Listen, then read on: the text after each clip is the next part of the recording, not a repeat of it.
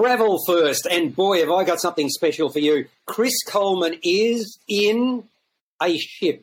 Well, it's on a ship, really, on his way to Hawaii, and you're not really on a ship. I know. You're being lied to here. You are in your home. I mean, what's a picture that is nondescript in the background, half a couch and a smiling face. How do we know that you're on a ship? Right now, you're going to have to take my word for it, unfortunately. I tried to set up on our balcony, which, look, I'll do this, which is behind those curtains, there is a balcony, okay? Just take my word. Unfortunately, every time I went outside, my computer refused to connect to the onboard internet, which the people at Royal Caribbean have given me to use and abuse for the next 3 weeks while we're on board, you're sailing from Honolulu to Sydney. You are blaming the IT problems. That's the ultimate excuse, isn't it? Oh, gee, all you IT people, Chris doesn't love you. That's what he's saying. I'm blaming this computer. This computer has decided every time I go outside to say, no, you can't have the internet. I walk back into the room, it's fine. I walk outside and it gives up. It says, you've got a full connection. You just can't use it. But look, at some stage, I promise, in the next couple of weeks, I will show you plenty of outdoors. Okay, but right now, you have to take my word for it. I'm in a balcony room on board the Ovation of the Seas, sitting at Pier 2B of the Hawaiian International Cruise Ship Terminal. You just have to take my word for it. All right. And over the next couple of weeks, you'll see plenty. But one of the beautiful things about Chris is he's a storyteller. Now, talking about stories, I don't know if you put up with the news that Tom Cruise's next adventure, quite seriously, is going to be with the International Space Station. He's actually going out of this world to bring us his next heroic stunt, whatever that might be. Now, I reckon there's a long lead into this, whenever this is going to be. You've also had a long lead in. In fact, 80 hours before departure, something happens. What's this magic number of 80? Now, this is something new that I have learned, and I asked if you'd heard about the 80 hours before takeoff rule, and I was delighted to hear that you hadn't. Have you ever gone onto a website, and I don't know whether this applies to all airlines, it's certainly for Qantas, it does. Have you ever gone onto an airline and thought, gee, I wish I could get a better seat than what's on offer? Of course. Well, the trick is to go on to Qantas at exactly 80 hours before takeoff. That is when they unlock all the seats that they tentatively reserve for premium frequent flyers. So people with the platinum cards and so on, and the Chairman's Lounge members who can walk up to a flight a couple of days beforehand and get the best seats that are in the plane. If they're not taken at 80 hours before takeoff... How did you learn about the 80-hour rule? How did you learn it was exactly... I have a very good source who said, you're going to love this. You're flying overseas. He said, you're leaving at 7 o'clock on Friday night. On Tuesday at 11 a.m., jump on and you will see a number of seats magically open up. I thought he was talking rubbish. I did it at 11:02 on Tuesday, and I scored an exit row for free. When you're my height, 6'1" and a bit, an exit row is gold, my friend. Yeah, exactly. So hang on. Where were you and where did you get to? We were in Sydney, well, at the time I was in Canberra, but flew from Canberra to Sydney. Which seat? Give me an idea of how far up you were bumped. Originally, if you have a look on the flight map for Qantas for their A330 long-haul flight, you'll see row 57 is a decent row to be in because that's where the middle section goes from 4 to 3. So you get extra leg room in the side seats and extra aisle room. We moved from row 57 to row 24. Row 24 has the extra leg room because there is an exit around the other side of the bulkhead. So we managed to get that moved. Normally they would charge extra for that seat, so we did that. So that's 80 hours. I believe it applies to domestic and international flights exactly 80 hours before you take off. So that was the first one. That was a great start to the holiday. They let you – the other thing is that even though you're a disreputable man, they've actually let you on board the aircraft and now onto the actual ship. So clearly there are some Yes. What about the security concerns that I have personally about you? They'd ask me to give you a character reference and I'd say, what? Character reference? Tell me about security. We managed to lose a tube of sunscreen. And You know, and I know, when you take a tube of anything or that's bigger than about 100 grams, if it has to go through the main security on your national, it's going to go. Now, we originally had packed 3 bags, so a large bag, a medium bag, and a small bag, with the intention of them all going through check-in. What we didn't realise, and this was my fault, was that when you fly to the States, yes, you're allowed 32 kilos of luggage, but it all has to fit in one bag. You can't spread that 32 across 2 other bags. So while I had a medium bag which came in at about 17 kilos and a small bag that came in at 5, we couldn't put the small bag through, and that's where the sunscreen was. So we went up with an extra carry-on bag, which was no great hassle, no problem, until we got to Sydney Airport. And we remember a few weeks ago, Alan Joyce from Qantas said some travellers are not match fit. Mm-hmm. I was not one of those match fit travellers because I forgot that the sunscreen was in the bag, and we got through, and the bag got sidetracked through the X-ray machine, and a lovely lady from security said, "What's in there?" And I said, "Oh, there might be a small tube of sunscreen," and she's pulled it out, and she said, "Would you call the..." It was not a small tube. She said, "Would you call this a small tube of sunscreen?" And I said, "Well, you've got to give me points for trying." She said, "No, I'll just take the sunscreen." So, look, we got caught there. This goes to your character. You know, a small screen. We're talking about a whale size, right? Look, the least you could have done is smear yourself. We're on board for 3 weeks.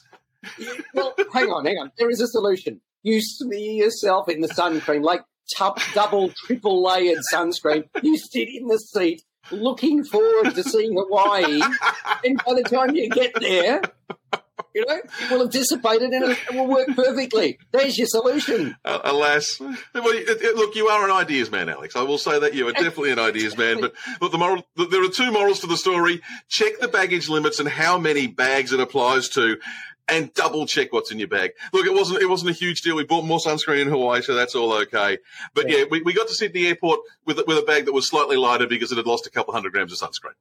So I just want to clarify all of this, though. When you say one bag with the United States, so hang on, you're saying, I thought you could have 2 suitcases. Could you not? You can't have not 2 anymore. Suitcases. Well, look, it varies. Check with your airline. But every time I've been to the States in the past, it's been 2 suitcases. This time it was 1 suitcase up to 32 kilos. So I could have put half an elephant into my suitcase, okay, and we would have been fine.